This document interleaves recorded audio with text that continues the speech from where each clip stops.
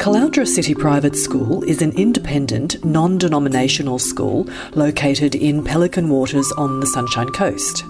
The mantra for our school is "Every student matters." We aim for every child to be confident, resilient, organised, persistent and social in all aspects of their lives, in and out of the classroom. This podcast series is designed to share valuable insights from academic leaders on current educational research and perspectives, as we all strive to help our young people reach their potential in today's ever-changing world. In our first episode of 2018, I talked to Dr. Ali Black, a highly regarded early childhood specialist who lectures in education at the University of the Sunshine Coast. Dr. Black is an innovative, arts-based and narrative researcher who seeks to foster connectedness, community, well-being and meaning-making through the building of reflective and creative lives and identities. She is widely published and considered an expert in several areas of early childhood education. Dr. Ali Black, thanks for joining me today. Thanks so much, Tracy. I'm really delighted to be talking with you. Recently, you had an article published in the Sunshine Coast Daily titled "Kids Need Reassurance." You talk about the influence of disturbing news events around the world, indeed locally and nationally. What prompted your research into this area? Well, I guess there is so much research coming out, and people can see it with their own eyes, about children and anxiety. And, anxiety is on the increase for children of all ages. And to be honest, I know that I'm feeling a little bit anxious about the times that we live in. And so perhaps there's also been a personal interest, looking at my own family and what I'm seeing locally and nationally and globally about what's happening in the global world and the sorts of challenges that are facing us. So it is something that I am very, very interested in, about how we manage in these turbulent times. The news is on at 7 o'clock at night. Sometimes it's hard for the kids to avoid it. Do you actually think that children should watch the news? Well, I guess I'm giving a personal opinion, but I am giving an informed opinion as well, as I read what other people are saying about children and anxiety, and particularly in relation to the news. And I think it is very important that we can switch off. And I know for my own family, I don't like listening to the news, and my children don't like listening to the news. But we have social media and we have all this technology where we're getting constant notifications. It's across our devices, whether we want to see it or not. We're getting advice about what's happening in the world, even if we're on Facebook or Twitter or anything, Instagram. We hear about these things, so it can be really difficult. So my sense is that we can't ignore things completely. We can't put our heads in the sand, but it is really important that we understand how our children are feeling, and I think there is a time for us to remove ourselves from unnecessary stress. So I would recommend turning off all those notifications, to actually only tune in to things that we're intentionally wanting to tune into, and to be really mindful about what our children are hearing, and also what we're exposing our family to as a whole. Do you think that anxiety is on the increase in children? Oh, definitely. Everything you read, I read something yesterday, it definitely is. And I think that it's a real issue that we have to be looking at. And I think schools in particular have a role to play, as well as parents. I know my children have inadvertently picked up that the problems of the planet are facing them, that they're their problems to solve. And the humanities teacher or the science teacher may well be just trying to motivate them and say, how will we solve climate change? And, there may not be any fish in the sea by 2045, or whatever the latest horror statistic is.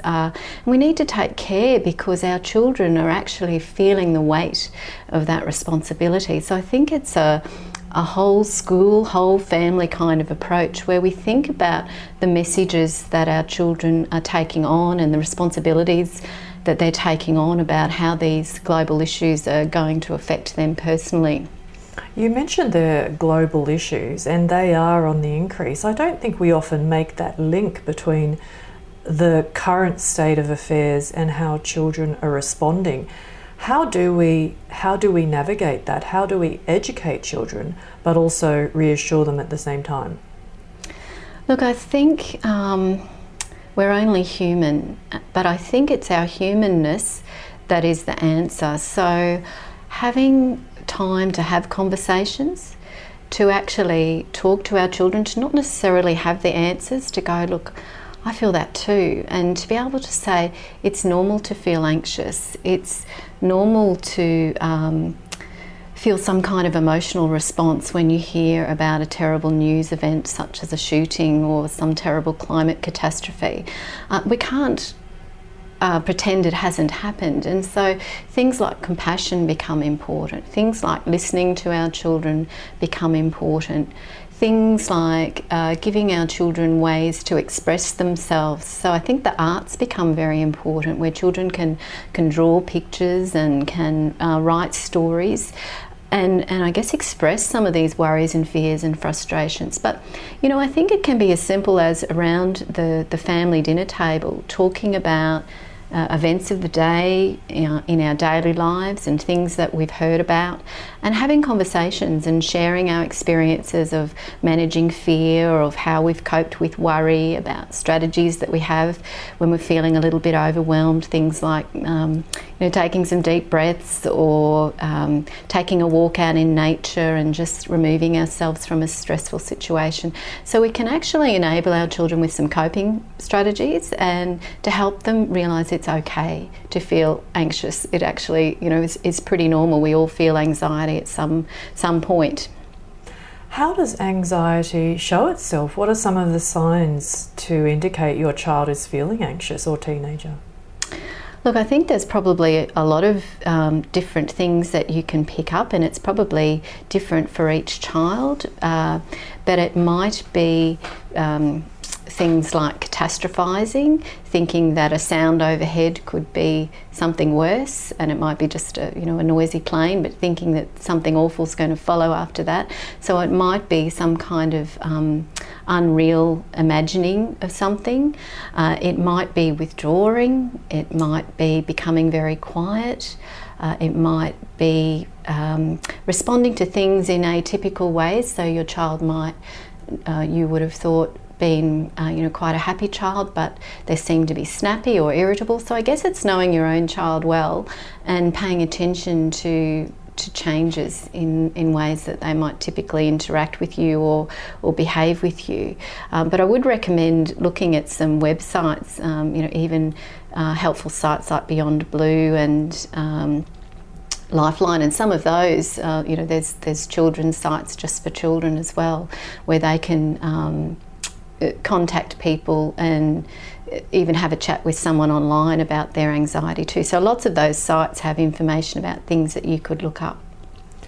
You also identified that through the internet or media, children may be exposed to politicians and other famous people who should be role models but are often caught behaving badly. How do you explain this to a teenager and child? Look, again, I think it is about having conversations, and I think identifying the sorts of ways you think as a family you'd like to behave. What does respect look like? What does listening carefully to someone look like? How we can, as a family, have certain views, but maybe we need to listen to some other views and see that there are a range of perspectives. So I think illustrating that in your own life can be a useful thing. And I guess talking through the behaviours of particular politicians and saying, what did you think of that? And it is a tricky one, because they are governing the land and their own countries and things. So I I think helping children set up values and codes of ethics and codes of conduct for themselves, and I guess encouraging a bit of an activist kind of point of view too, where acknowledging that there are good people and perhaps pointing out some good role models too, because the news can focus on particular politicians, and we all know that we've got a particular politician in America that is constantly in the news, and so it can be helpful to show other politicians. And maybe I look at Barack Obama, for instance, who is a very ethical man who struggled with some of the policies and things that he was trying to implement, but it was values-based and his different approaches. And so there are many good role models that we can introduce to children. And I know in my own family, having these sorts of discussions, both my children are actually becoming involved within their school communities and university communities with wider issues, and I suspect we might even have a politician in the family somewhere down the line because they're becoming passionate about issues and seeing that our current leaders aren't perhaps representing them. Now, Ali, you're a senior lecturer here in the School of Education. In terms of what we were just talking about with role modelling and anxiety, how do you educate today's pre-service teachers to understand and implement your research and your theories? Well, I guess when we're talking about wellbeing in particular, there's a lot of research about risk factors and protective factors. And for teachers and for pre-service teachers, it's really valuable for them to know that they're a protective factor. And so they have a really critical role. And there's some research that around protective factors that say pretty much everybody has some protective factors and some risk factors, and it kind of balances out about how that's going to impact on your life and whether you're going to experience stress or how long that stress is and how resilient you're going to be and so forth. But one fabulous thing out of that research says that even if kids have all these risk factors but they have only one protective factor, that can still counteract those risk factors. And so the teacher is actually a protective factor. So teachers who have relationships with children, young people, who can communicate with children and young people that they care about them as people, not just as people who are receiving the great content that's coming through the curriculum, but that the teacher knows their interests, knows them as a person. That teacher becomes a significant protective factor in that child's life.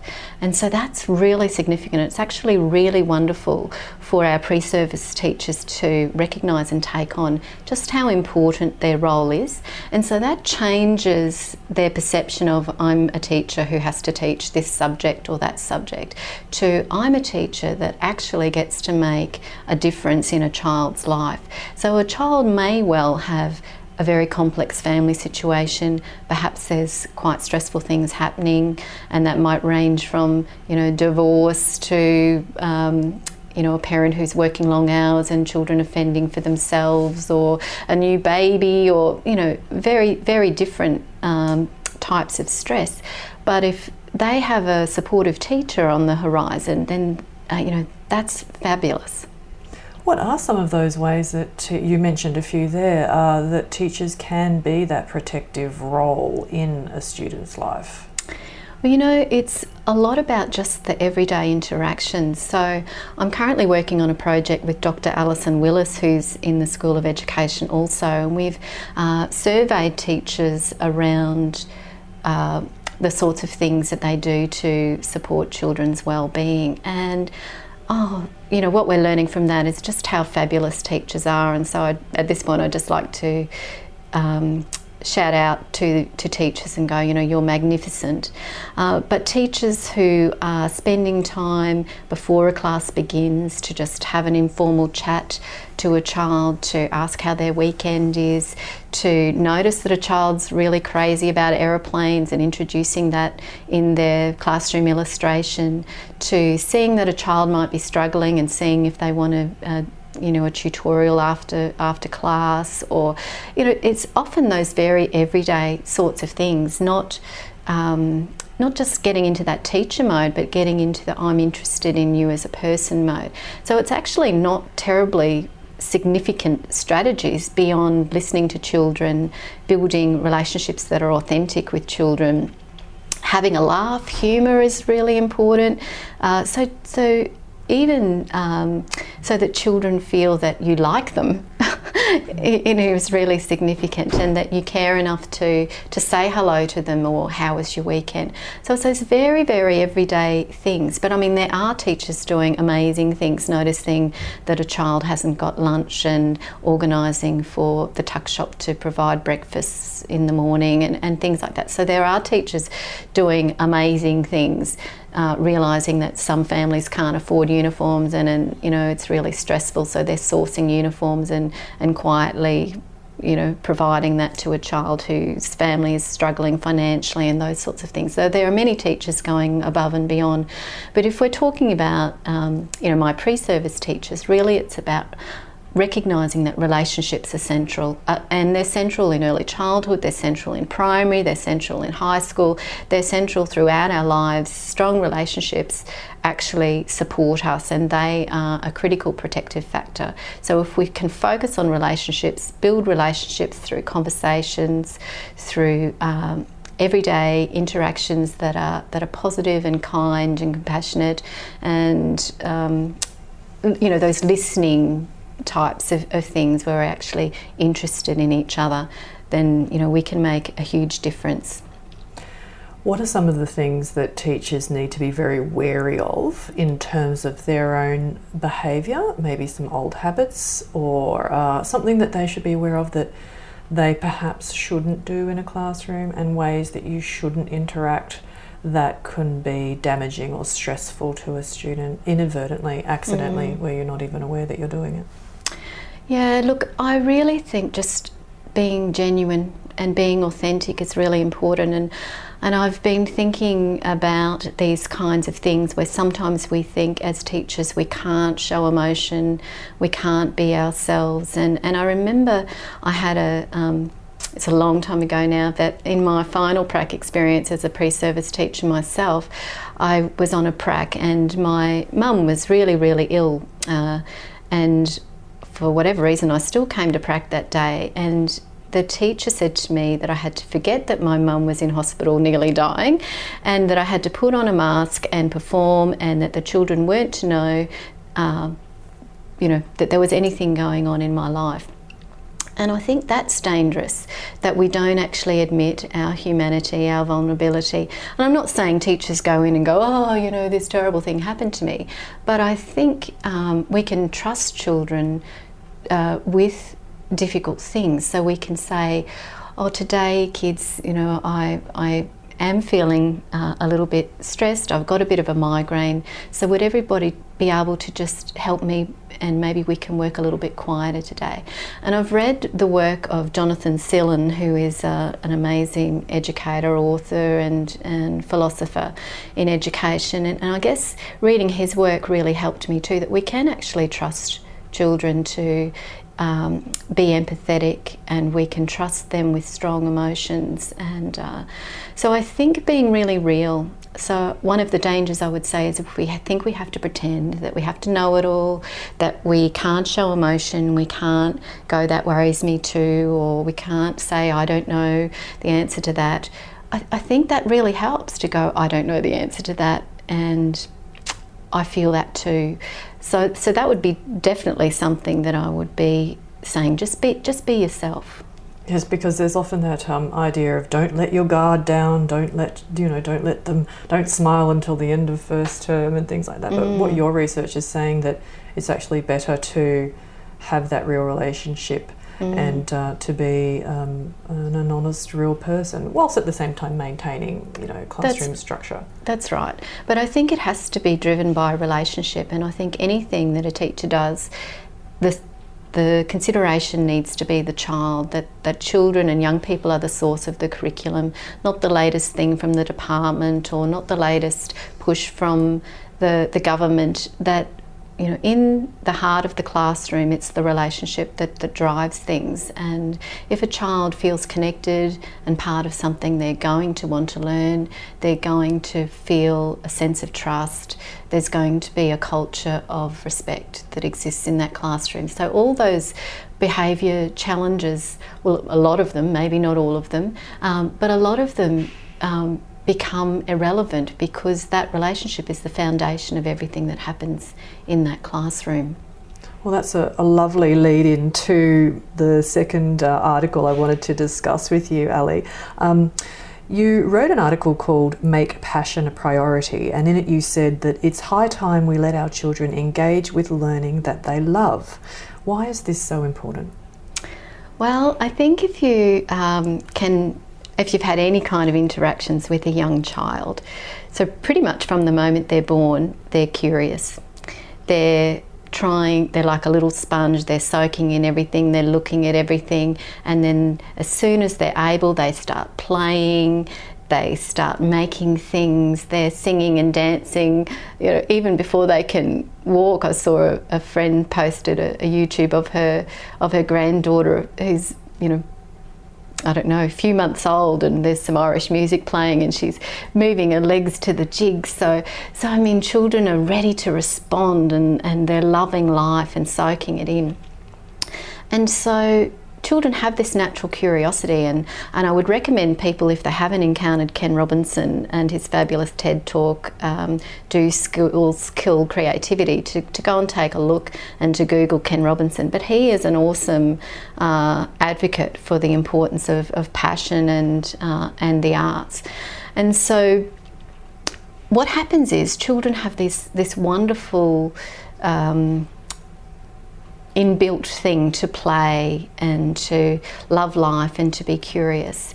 And then somehow, particularly in Australia, not so in Denmark and Sweden and some of those places, but particularly in Australia, we decide that, play, no, we've got to stop playing, we've got to do readers, and we've got to write sentences that are this long, and we've got to do things in very structured ways, and we're going to make children sit down and we're going to teach them how to use glue and cut with scissors, and becomes very, very skill orientated and very, very narrow.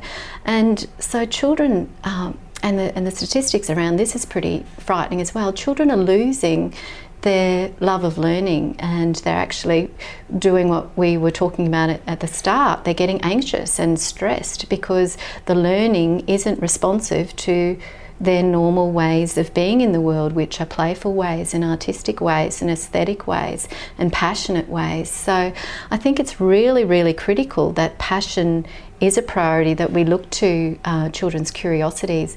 And the article that you're talking about, I guess I wrote because I was so thrilled.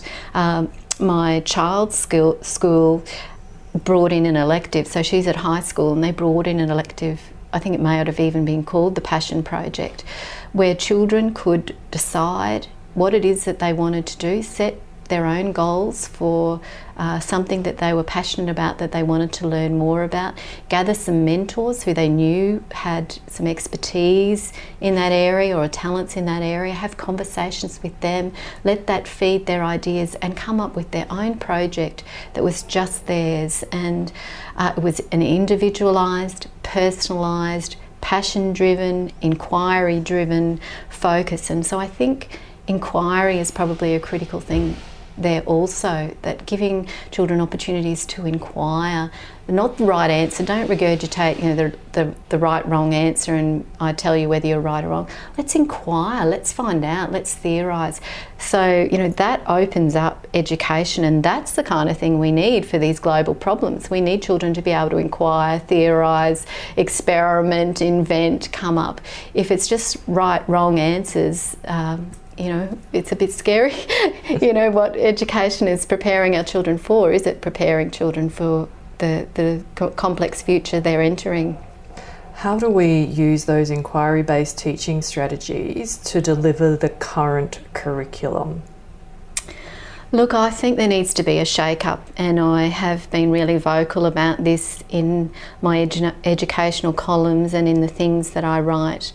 I think that the government is, it's got its fingers in the educational pie, and teachers have lost a whole lot of autonomy, and many teachers feel constrained that they have to teach this very standardised kind of curriculum. And I think teachers have to maybe be a little bit activist, talk with their school communities, talk with parents, talk about what really matters for education and what do we as a community think is the purpose of education, so that there's some supported whole school approaches where the commitment is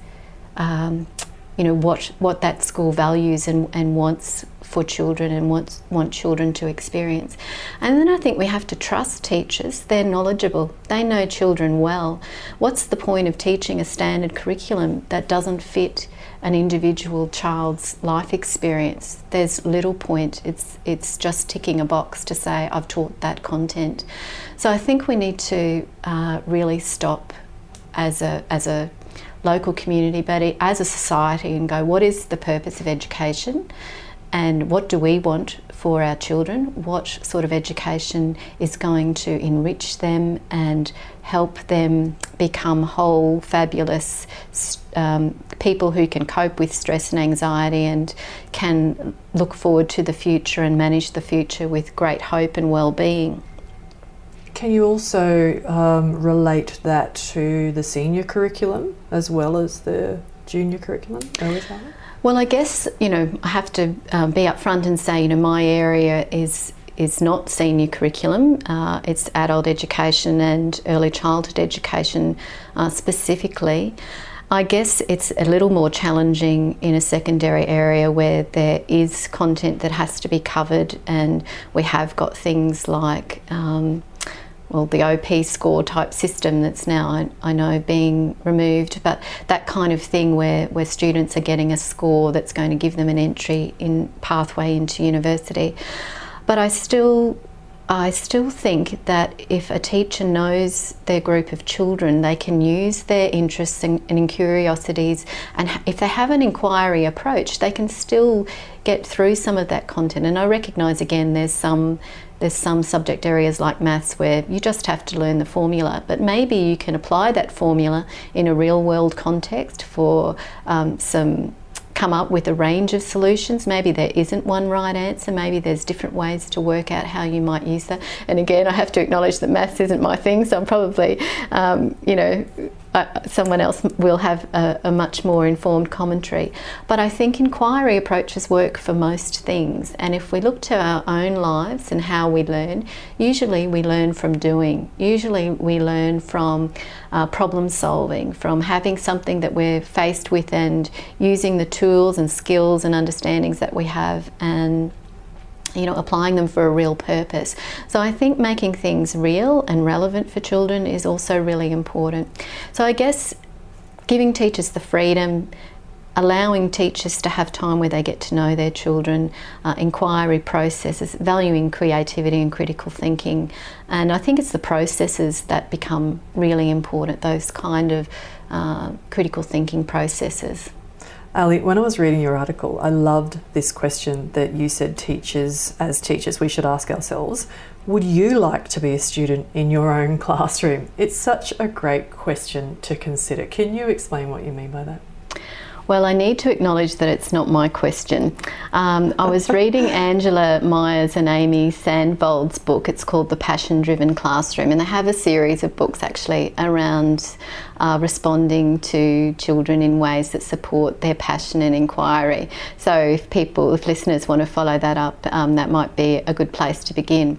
And so Angela was actually, this is where her whole desire to create a passion-driven classroom came from, is she reflected on her day's teaching and went, I wouldn't even want to be a student in my classroom. And she reflected on all the restrictions and all the dry approaches and just kind of went, no wonder they're not interested, because I'm bored and I don't like it. And so that was a real impetus for her to change her teaching style, emphases, approaches, and come up with some other ways. And I think it, for me, across my research, I always ask people to reflect on their own lives because we get a lot of insight. So actually reflecting back to who are the teachers who have inspired us? When were we excited about learning? And you know, for teachers to go, would I wanted to be a kid in my class today? They're really important questions because we can connect with them and we can see for ourselves exactly what matters. So yeah, I think engaging in some of those reflections are really useful, and it is a really great question, isn't it? Ultimately, as a teacher, we would like our students to be engaged in our subject. If they love the subject and they have that love of learning, are their learning outcomes likely to improve? Oh, absolutely. I mean, if you've got a student or a child or a young person, I kind of prefer talking about children and young people rather than students, actually, because it gets us back in touch that we're teaching people. You know, we know from ourselves, I know for myself, if I am being inspired, if the teacher is connecting to something that seems relevant to me in my life, or something that connects me to something that's interesting, then I'm going to listen. I'm going to try harder. If I've got a relationship with that teacher, and I see it in my own children, the teachers that they have relationships with, that they know that teachers get them, have a bit of a laugh with them, they try harder. You can see it on the report card. There are A's all over the place. But the teachers who don't get them, who are worried, you know, about whether they've got their laces tied the right to the left, or, you know, something very narrow, you know, children turn off. Young people turn off. All that stuff about, I mean, there's so many great writers out there, but if we were to look at Ken Robinson again, he's got a fabulous book called The Element, and he talks about all these successful people. And, you know, Paul McCartney is one who teachers didn't see that he had talents and interests. And I think he even went to some university that said, you know, he wouldn't be any good at music. Well, you know, he followed his passion, and he found some mentors who could see his passion and fostered that passion. And, you know, there's all these examples in Ken Robinson's book about helping people who you know, have particular ways of thinking and interests and talents and curiosities, and feeding those and fueling those, and they've gone on to do amazing things. And there's clear links in the research about academic performance. If a child feels well, if a child feels understood, their interests are being considered, if there's a relationship there, they're going to try harder, they're going to invest in their own learning because there's a reason to. They feel safe, trusted, protected, valued. They're going to perform better because, you know, they want to, and their heart's in it as well as their mind. So absolutely, absolutely, if we can engage children and feed that love of learning that is innately within them, we're going to have great academic outcomes. So for me, that's what education needs to return to and make sure it focuses on every day. In order to inspire students, I think as a teacher you have to remain inspired yourself. Teachers are only human after all. How can teachers look after themselves to make sure that they have that passion and love of the classroom and working with young people? Yeah, that's really important, and you know, I think our teachers do a fabulous job, and self-care is really, really important. And self-care can take many forms. It can just mean, you know, having your weekend sacred where you're not doing planning and you're not writing report cards and things. And I know there are times when you do have to work out of hours, but I think preserving time where you can get out in nature, you can walk the beach, you can listen to your own imaginings, you can be part of that singing group, you can you know, get out with the woodwork and create something with your hands, or you know, whatever your particular passion is. I think it's important to feed it. I also for myself, and so I know this is valuable for me, but I think it's important to read widely, and we have the great resource of the internet where there's some fabulous inspiring blogs, there's fabulous inspiring writers like Adam Grant and Ken Robinson, and there's millions of sites out there where you can go and feed ideas and get different perspectives. So reading widely and reading different people's ideas, like Carol Dweck, and thinking about those ideas around grit and resilience, and reading things like protective factors and all of those sorts of things. I think helping to understand how important our role is. But yeah, coming back to feeding our own passions, I just think we need to make time, and that can be tricky to do, but time out to imagine, to be creative, to daydream, and to connect with other people. I think they're all really important things.